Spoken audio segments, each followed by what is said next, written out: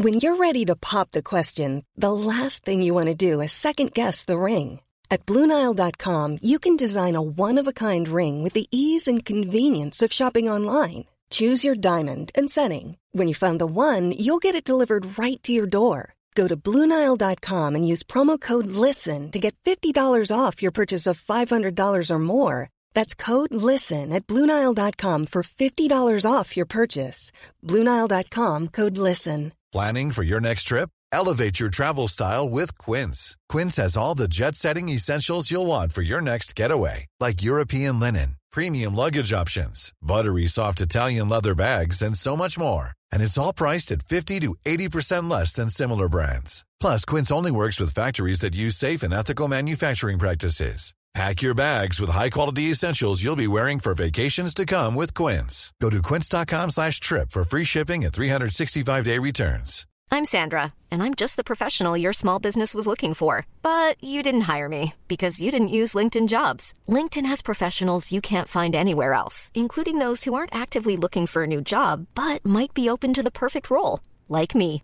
In a given month, over 70% of LinkedIn users don't visit other leading job sites. So if you're not looking on LinkedIn, you'll miss out on great candidates, like Sandra. Start hiring professionals like a professional. Post your free job on linkedin.com/people today.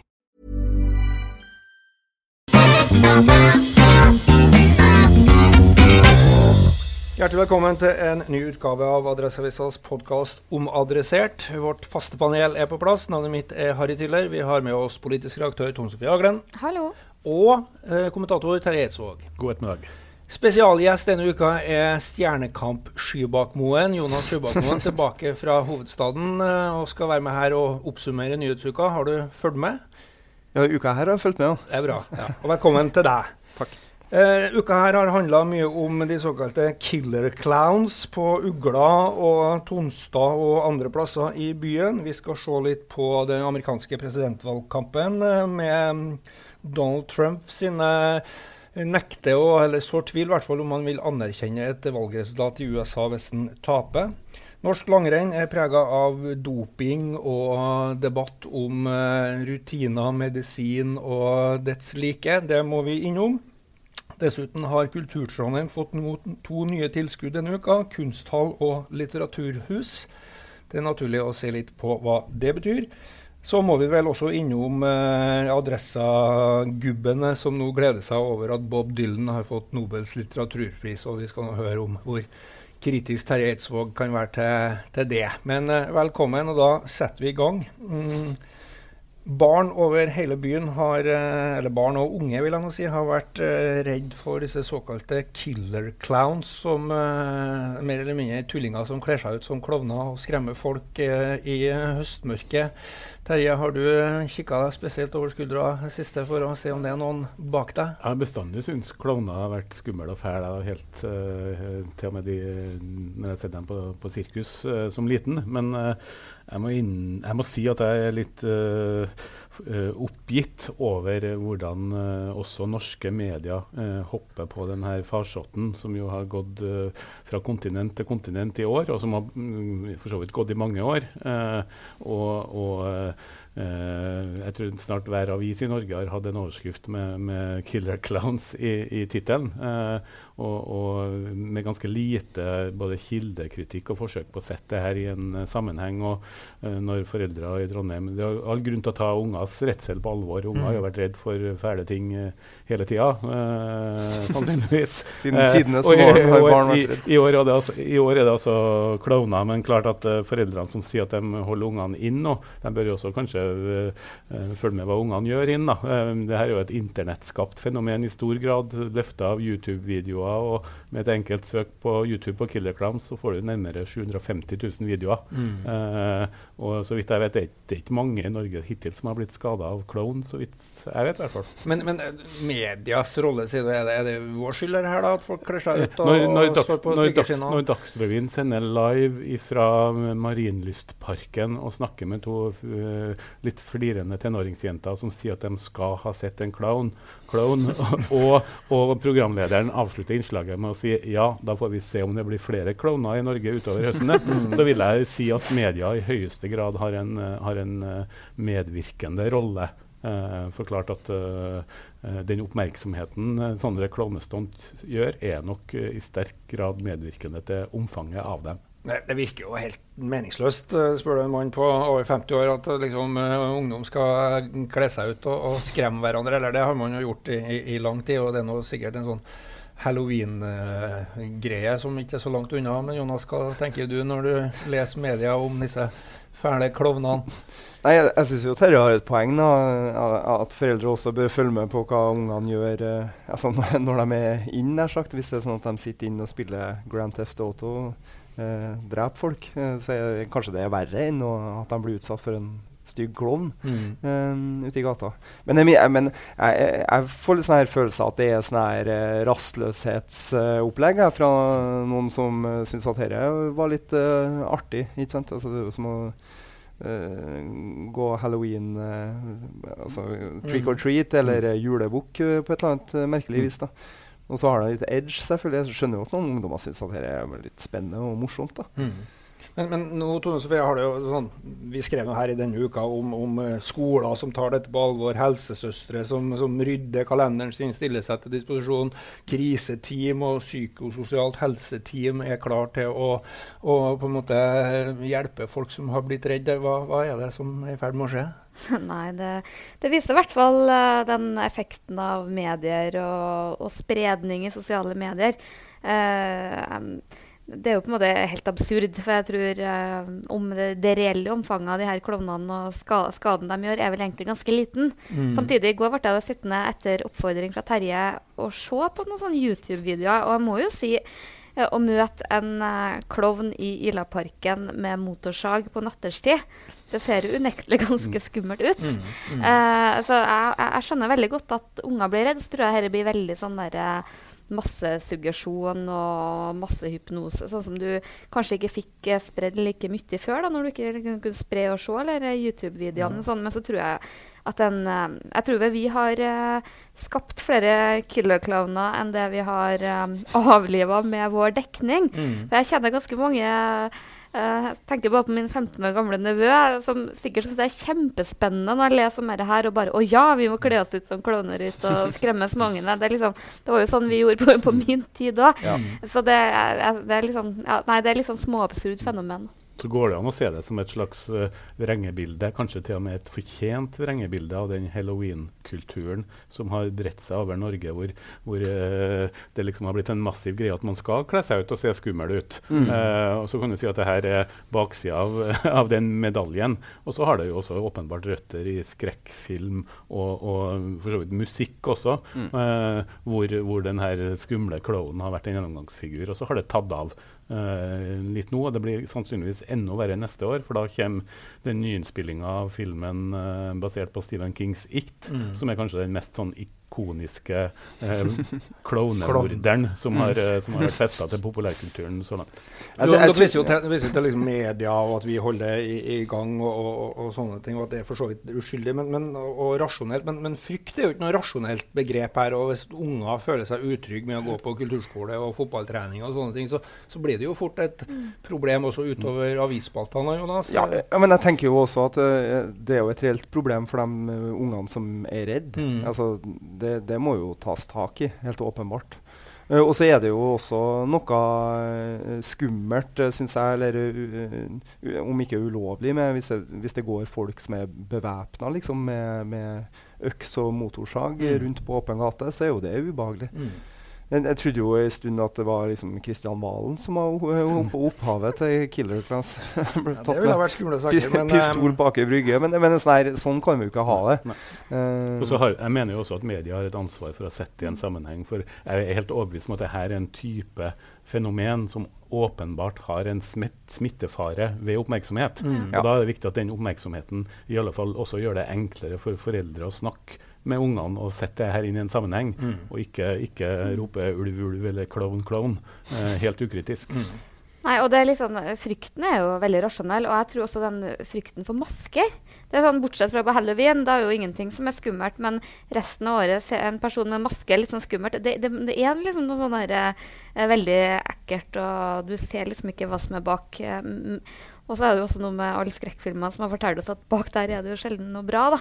Men jeg tror problemet her at jeg tror det veldig vanskelig å se hva som løsninger. Vi spøket litt på kommentaravdelingen i går om at kanskje vi skal skrive ja, vi gjør det bare.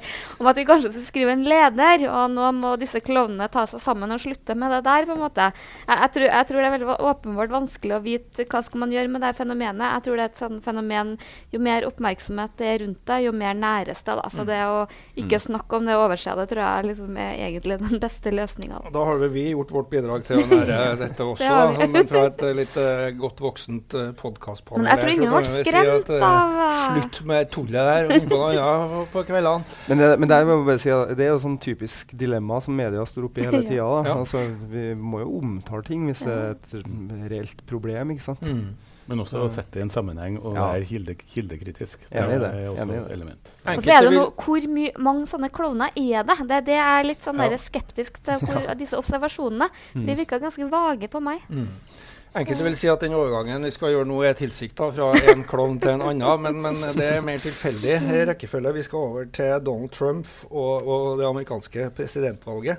De aller ivrigste av oss satt opp natt til torsdag, var det vel, og så Trump og Clinton tørne sammen i den siste presidentdebatten. Og Jonas, du var en av dem som tok ansvar og holdt deg opp om natta her. Vi så jo mye av presseomtalen etterpå handler jo om Donald Trump som ikke, eller så tvil om at han er villig til å akseptere en fredfull overdragelse av makt, eller akseptere et valgnederlag på valgnatta. Nå sa han vel etterpå så at det eneste valgresultatet han kommer til å akseptere hvis han vinner.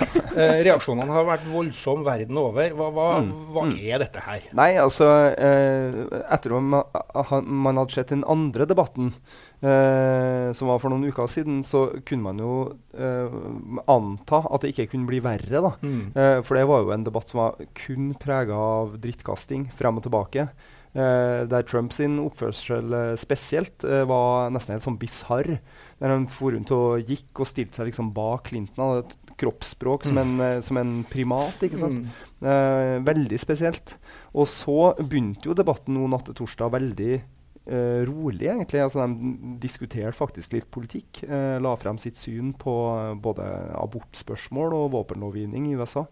Men så på et eller annet tidspunkt så koker det over, da. Og da kommer han med denne uttalelsen på direkte spørsmål fra Chris Wallace, som var moderator, da. For han har skrevet det i hundrevis av tweets siste par ukene, ikke sant? At the election is rigged, altså det er manipulert. Og det følger han jo da faktisk opp, og svarer det at vi må se når valgresultatet foreligger. Men du ser jo, det er jo på en måte nok et eksempel på uttalelser fra Donald Trump som får det republikanske partiet nærmest til å svelge kaffekoppen i vranga og vende enda flere vender ryggen. Oppnår noe med dette. Det er jo en viss debatt i USA om politisk elite og urettferdige valgordninger og døde demokrater som får stemme ved valg og så videre og så videre. Men det er jo ingen bevis her. Hva er det han surfer på? Nei, jeg surfer jo på en sånn generell misnøye mot politisk og økonomisk elite. Det er jo helt åpenbart. Det er dem som er grunnfjellet hans også, som stemmer på han. Men det han ikke gjør med det her, den type utspillet, er jo å greie å snu noen sånne velgere som er usikre. Det mener i hvert fall de fleste ekspertene. Og så støter han jo republikanere fra seg også, ikke sant? Konservative, kristne republikanere som det er jo 3 ting de holder høyt, og det er apple pie og baseball og democracy. Det er liksom det som er the American way. Og når han begynner å stille spørsmålstegn, det er en av de tingene, ikke sant, så synes jo de også at han er en dust. Så det er veldig rar, det er et rart utspill, rett og slett. Tone Sofie, betyr dette at Donald Trump nå har på en måte selvdestruert og dermed er sjanseløs i de 3 ukene som er igjen av valgkampen?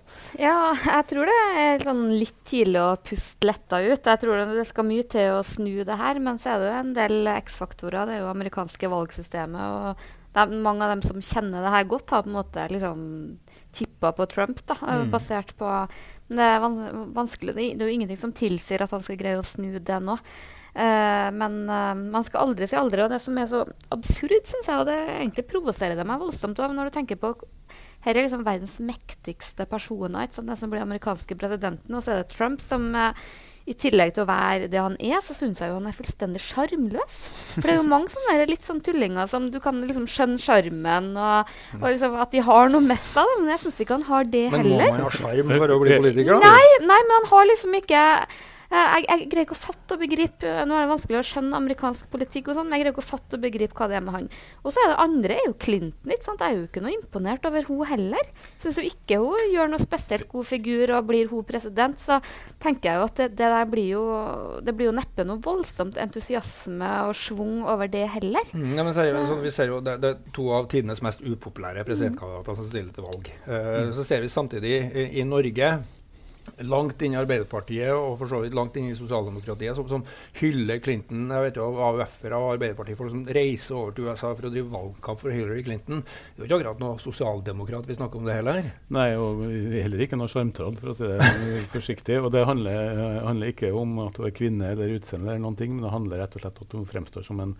Hvis du ser på de parodiene til Saturday Night Live, så de nesten like god og ondskapsfull i parodiene på hun. Og det går jo på at hun virker lite impulsiv og lite i stand til å begeistre. Hvis du sammenligner med Michelle Obama for eksempel, så virker hun som en utrolig mye mer karismatisk og også potensiell presidentkandidat enn Hillary Clinton.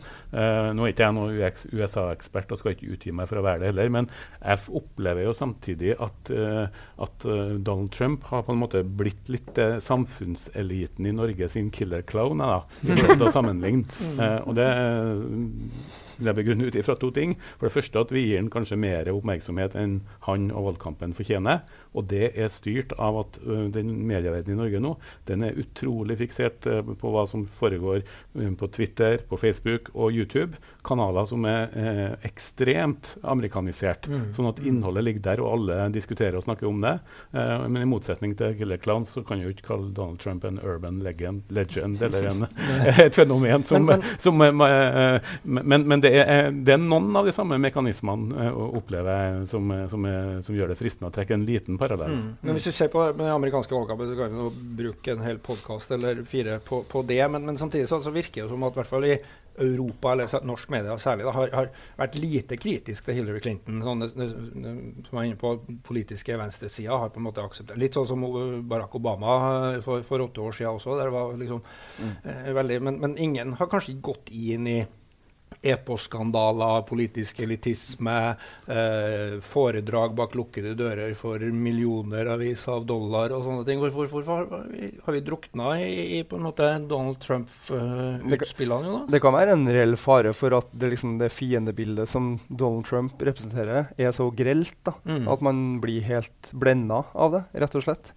For jeg mener du har helt rett, og et par av de skandalene og de kritikkverdige tingene som Hillary Clinton har vært oppi, burde jo liksom vært Trump sitt viktigste kort da. Man prøver jo å pushe på det også, men han topper det hele tiden da, med en helt absurde utsagn, ikke sant?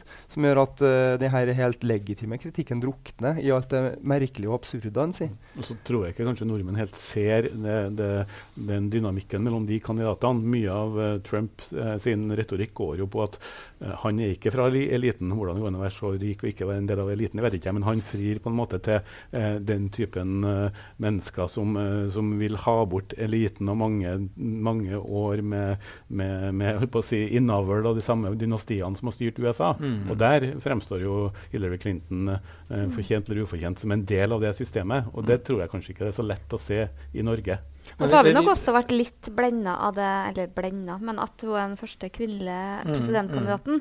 For det var jo også forrige nominasjon mellom Obama og Hillary, da, så var jo det ganske mange i Norge som var veldig sånn på Hillary-siden, nettopp fordi hun var kvinne, da, at det var liksom på høy tid. Så nå tror jeg liksom, Obama ble en utrolig populær president, men jeg tror nok det kvinnekortet, om vi kan kalle det, står også veldig sterkt her, om de ikke gjør det i USA. Men utover det så har vi jo en valgkamp som kanskje har vært den verste den vestlige verden har sett noensinne i forhold til liksom anklager, personangrep, kandidater som kaller alt i USA for disaster, sånn. og til slutt noen påstander om valgfusk og sånne ting, og et republikansk parti kanskje som rives i fillebiter for at de ikke lenger står bak sin egen kandidat. Sånn, på sikt da, hva tenker dere om hva gjør dette med amerikansk politikk og USAs anerkjennelse i verden, sånn som holder på den måten her? Nei, altså det er jo ikke noe oppløftende utsikter etter den valgkampen her, mener jeg. Altså det er jo ganske, sånn jeg har sett det i amerikanske medier, og sånn, altså den her andre debatten som jeg nevnte i stad, ble jo liksom omtalt som en national disgrace. Altså for at det handler så lite om politikk da, og hva de ønsker å oppnå som politikere. Da handler det så mye mer om hvem som var utro når, og hvem som sa hva om en kvinne der og da, og damene Bill Clinton har eller ikke har hatt seg med. Altså, det er helt absurd egentlig at noe sånt skal liksom kringkastes i beste sendetid, og være liksom demokratiets utstillingsvindu. Og så tror jeg det her kan se ut som at det markerer et brudd med den, hva skal jeg si, den allmenne respekten for embedet president, eller for det å være president. Man kan bare gå tilbake og se på, som har sirkulert på sosiale medier de siste månedene egentlig, George Bush sitt velkomstbrev til Obama. Så klart at det har tidligere vært et spill hvor den som Al Gore for eksempel også, når det slaget var tapt, liksom, så ble det liksom hakking i mange år på at her i hvert fall ikke fra de offisielle partene på at valget ble stjålet, eller den latterlige norske ordet rigga som brukes i stadig sammenhenger her, men at det ser ut som det som Trump signaliserer at man Hey, I'm Ryan Reynolds. Recently, I asked Mint Mobile's legal team if big wireless companies are allowed to raise prices due to inflation. They said yes. And then when I asked if raising prices technically violates those onerous two-year contracts, they said, "What the f*** are you talking about, you insane Hollywood ass?" So to recap, we're cutting the price of Mint Unlimited from $30 a month to just $15 a month. Give it a try at mintmobile.com/switch. $45 up front for 3 months plus taxes and fees. Promo rate for new customers for limited time. Unlimited more than 40 gigabytes per month. Slows full terms at mintmobile.com. Burrow's furniture is built for the way you live. From ensuring easy assembly and disassembly to honoring highly requested new colors for their award-winning seating, they always have their customers in mind. Their modular seating is made out of durable materials to last and grow with you. And with Burrow, you always get fast, free shipping. Get up to 60% off during Burrow's Memorial Day sale at burrow.com/ACAST. That's burrow.com/ACAST. burrow.com/ACAST. Millions of people have lost weight with personalized plans from Noom. Like Evan, who can't stand salads and still lost 50 pounds. Salads generally for most people are the easy button, right? For me, that wasn't an option. I never really was a salad guy. That's just not who I am. But Noom worked for me. Get your personalized plan today at Noom.com. Real Noom user compensated to provide their story. In 4 weeks, the typical Noom user can expect to lose 1 to 2 pounds per week. Individual results may vary. Since 2013, Bombas has donated over 100 million socks, underwear, and T-shirts to those facing homelessness. If we counted those on air, this ad would last over 1,157 days. But if we counted the time it takes to make a donation possible, it would take just a few clicks. Because every time you make a purchase, Bombas donates an item to someone who needs it. Go to bombas.com/ACAST and use code ACAST for 20% off your first purchase. That's bombas.com/ACAST, code ACAST. Eller ikke vil godta resultatet.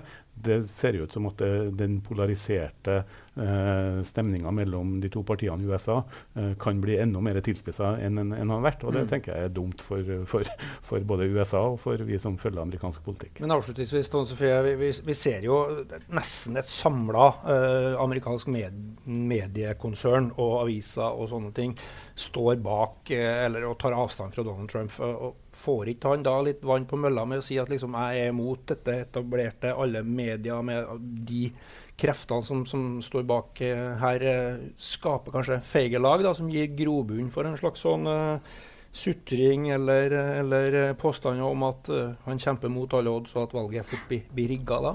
Jo, det er vel egentlig den der kritikken mot hele samfunnet som han på en måte surfer på, da, en sånn misnøye med systemet.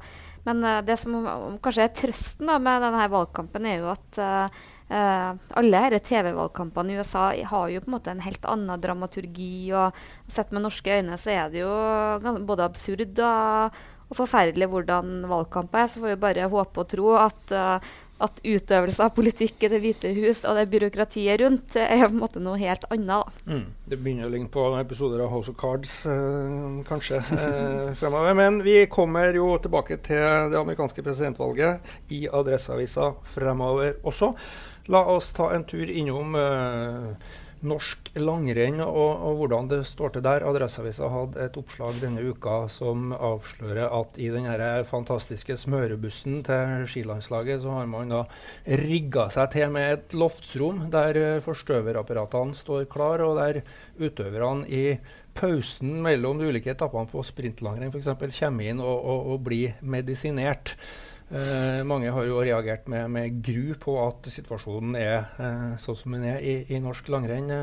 Terje, det på grunn til å slå av når langrennene begynner å gå på TV-skjermen nærmere jul her? Det en stund siden jeg sluttet å slå på, men det handler om personlige årsaker mer enn, eller det handler om at jeg ikke så interessert I langrenn som idrett, som TV-idrett lenger, men den saken her nå en nyttig vekker til det jeg vil kalle litt sånn den norske skinnhelligheten rundt dopingspørsmål, da, om at våre utøvere bedre og renere enn alle andre, og hvis noe dykt kommer opp, så det sannsynligvis en feil eller misforståelse. Og den tror jeg de siste sakene har vært en nyttig vekker. Og så det jo selvfølgelig synd hvis det fører til at uskyldige blir straffet og hengt ut på en utilbørlig måte. Men jeg tror først og fremst at denne saken kan kanskje gjøre oss litt flinkere til å se oss selv utenifra, og se sammenligning hvordan vi opptrer når andre blir tatt eller blir stilt spørsmål ved I den type saker, og hvordan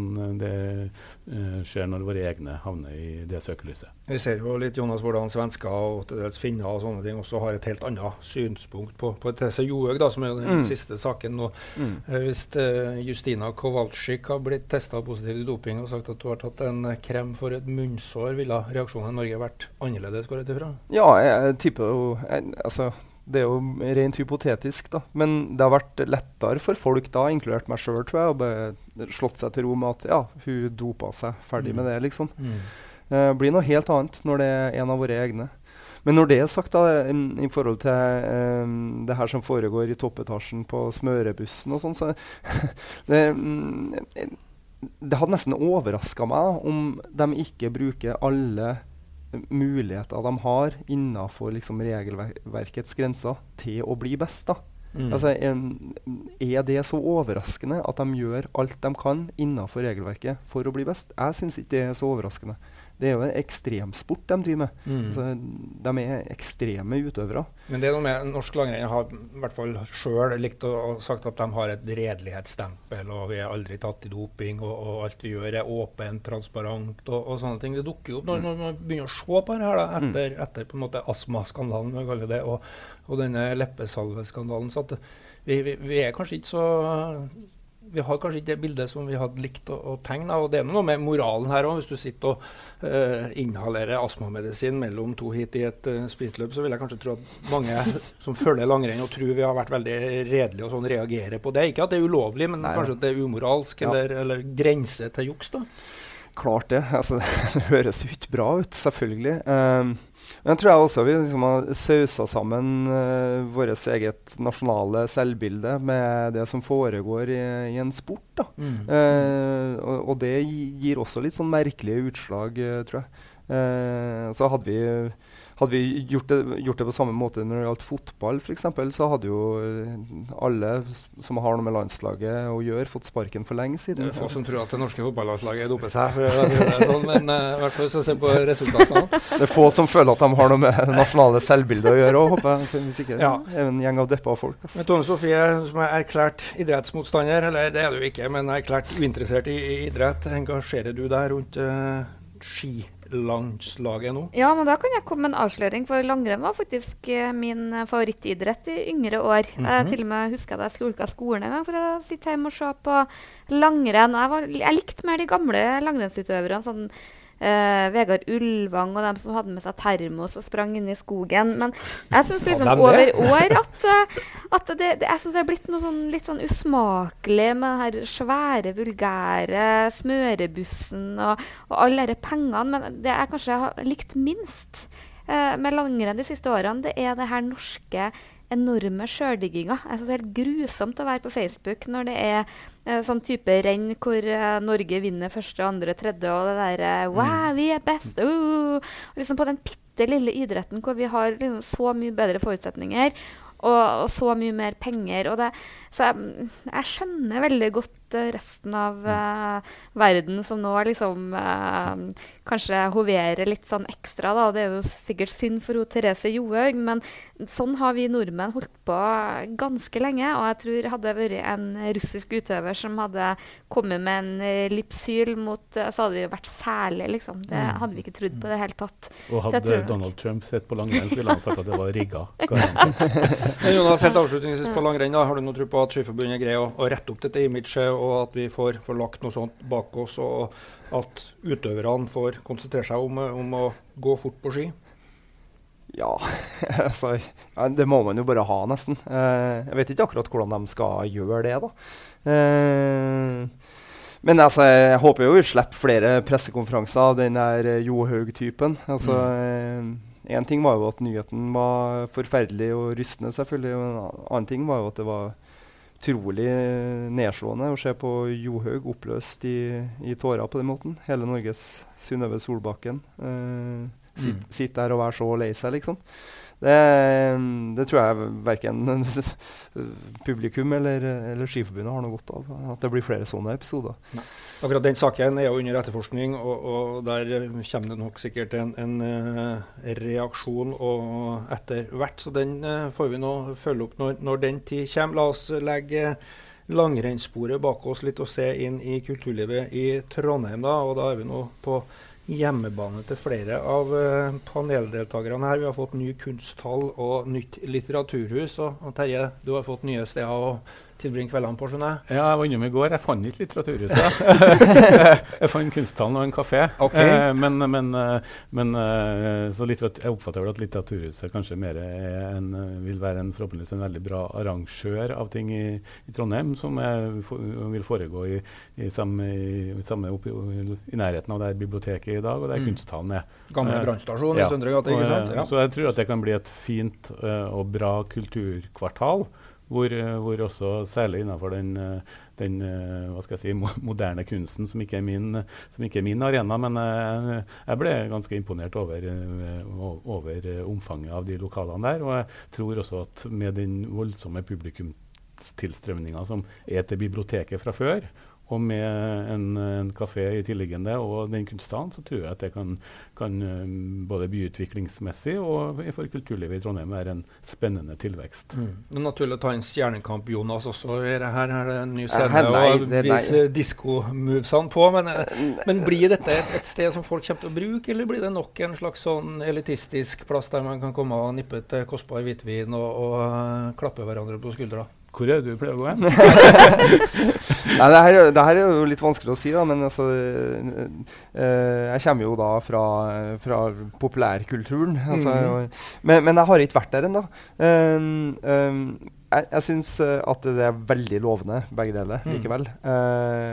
Og jeg ser for eksempel den suksessen som litteraturhus har hatt rundt om i Norge, da, og kanskje spesielt i Oslo, som har vært malen, som alle har forsøkt å bygge opp sine lokale varianter rundt da, eller etter. Det har gjort det veldig bra, og har vært en debattarena. Så jeg tror det er helt avhengig av at det blir arrangementer der som gjør at det er aktuelt å gå dit da.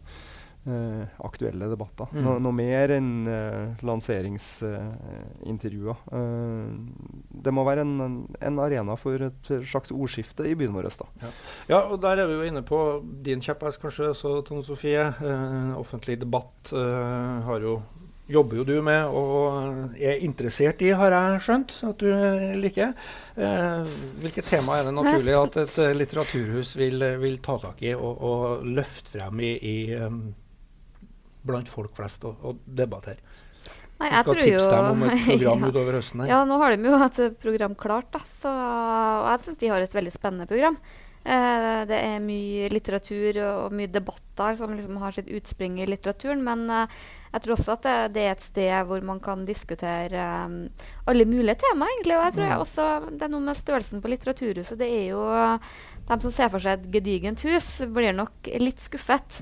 Men jeg tror det ville vært en stor tabbe av dem å etablere seg alene i et svært hus, for jeg tror nok at her må man bygge seg gradvis opp, og sånn som man har det nå, med at man har den veldig hyggelige kaféen som man allerede har hatt flere sånne samtaler på. Folk liker jo det, om man kan kjøpe seg en kaffe eller en øl eller rødvin eller et eller annet sånt, og diskutere, og så har de den nærheten og kan bruke biblioteket.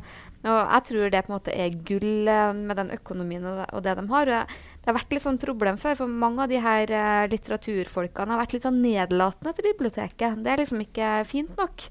Og det tror jeg veldig uheldig, da. Så jeg tror liksom det at de greier å få masse til å skje, at det kommer folk og de klarer å fylle opp, tror jeg gjør at man kanskje greier å satse større, da. Ja. Så tror jeg nok at dette kan være arenaen for ikke bare de her sånn veldig sånn folkemøte debattene, men at med det at det såpass lite, så kan du kanskje få litt sånn gå liksom bak dybden på ting som ikke naturlig å gjøre på så mange andre plasser i byen. Og så snakker vi jo mye om litteraturen og debattbiten her, men vi må ikke glemme at det største delen av det kvartalet her kunsthallen, og at den faktisk gir en mulighet for kunstbyen Trondheim til å bli mer frodig. Sannsynligvis mulighet til at kunstforeningen også sannsynligvis kan konsentrere seg mer om de samlingene de har, og få en større dynamikk. Sånn at den største nyskapningen i det kvartalet faktisk kunsthallen, og det også viktig å ikke glemme. Jeg tror også at det kan vitalisere byen og med både musikk. Jenny Wahl kommer jo der og skal opptre ganske snart, og hele det skjæringspunktet mellom samtidskunst, musikk, teater og alt der. Så det viktig å ikke glemme kunsthallen oppi Litteraturhuset. Nei, og jeg synes jo det også veldig kult som byutviklingsmessig, for Søndregate jo egentlig, det utrolig sånn vakker gate, men også vært stein død. Det jo alle disse bankene og forsikring og sånn som Trondheims Wall Street. Ja, men det litt det, og nå har jeg jo gått forbi der etter at det har åpnet, og det gjør seg virkelig med noe mer, så jeg håper virkelig at det kommer mer til, da.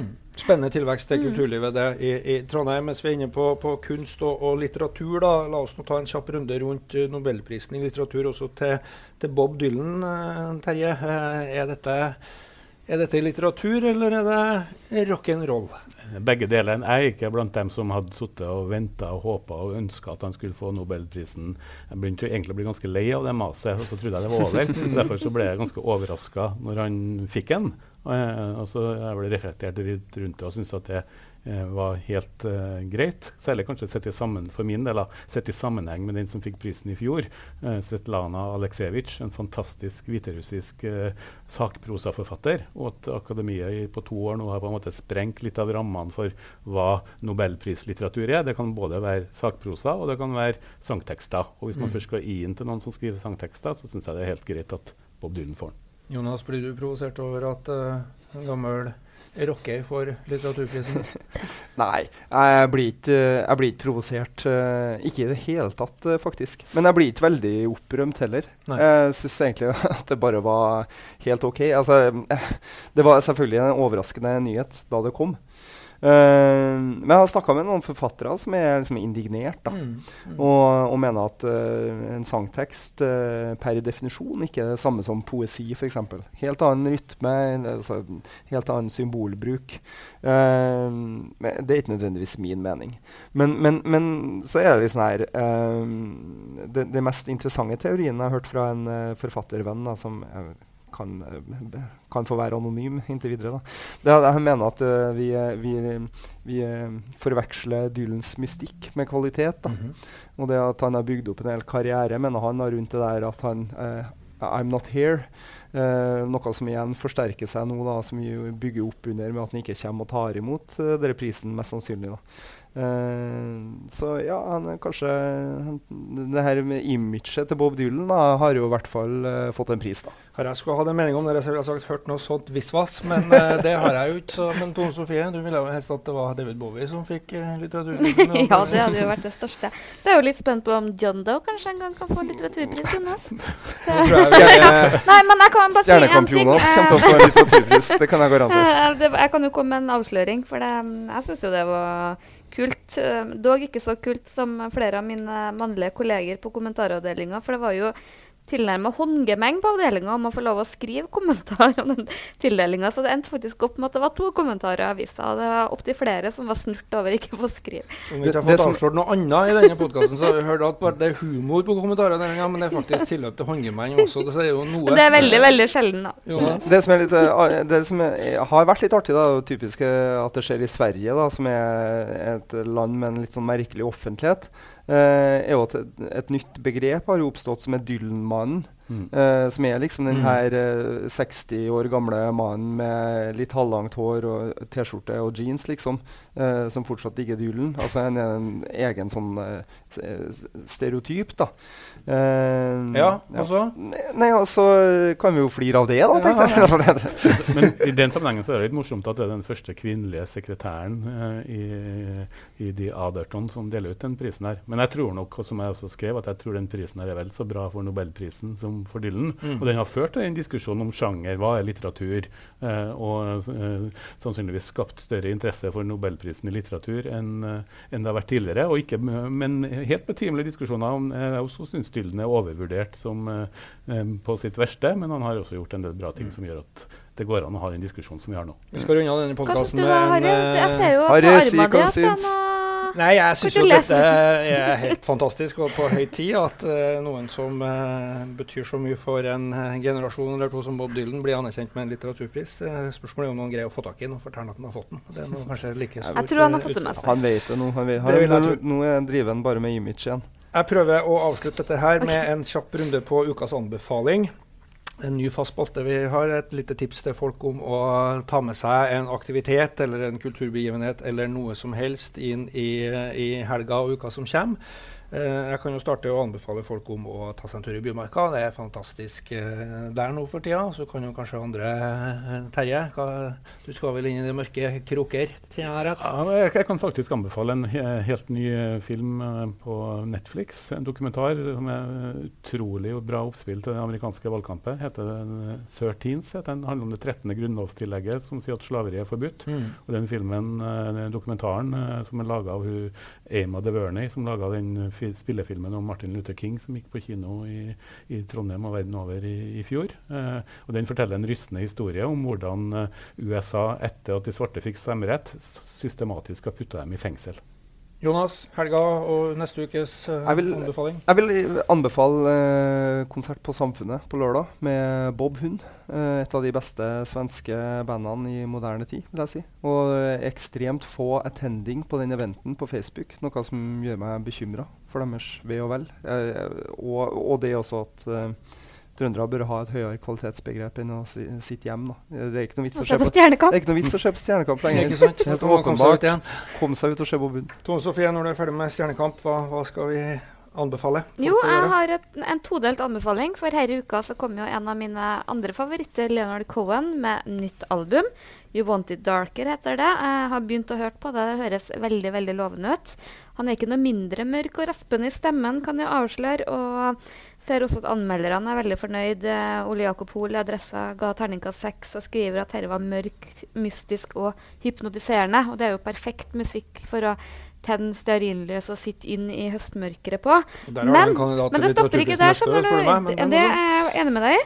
Det stopper ikke der, for i morgen på Trøndelag Teater så er det nemlig premiere på teaterforestillingen Cohen ganger 10. Jeg skal se den på tirsdagen. Gleder meg veldig, så det er duka for litt sånn Cohen-feber her i uka. Glimrende. Takk til vårt faste panel. Omadressert er slutt for denne gang. Vi er plutselig tilbake. Ha det bra.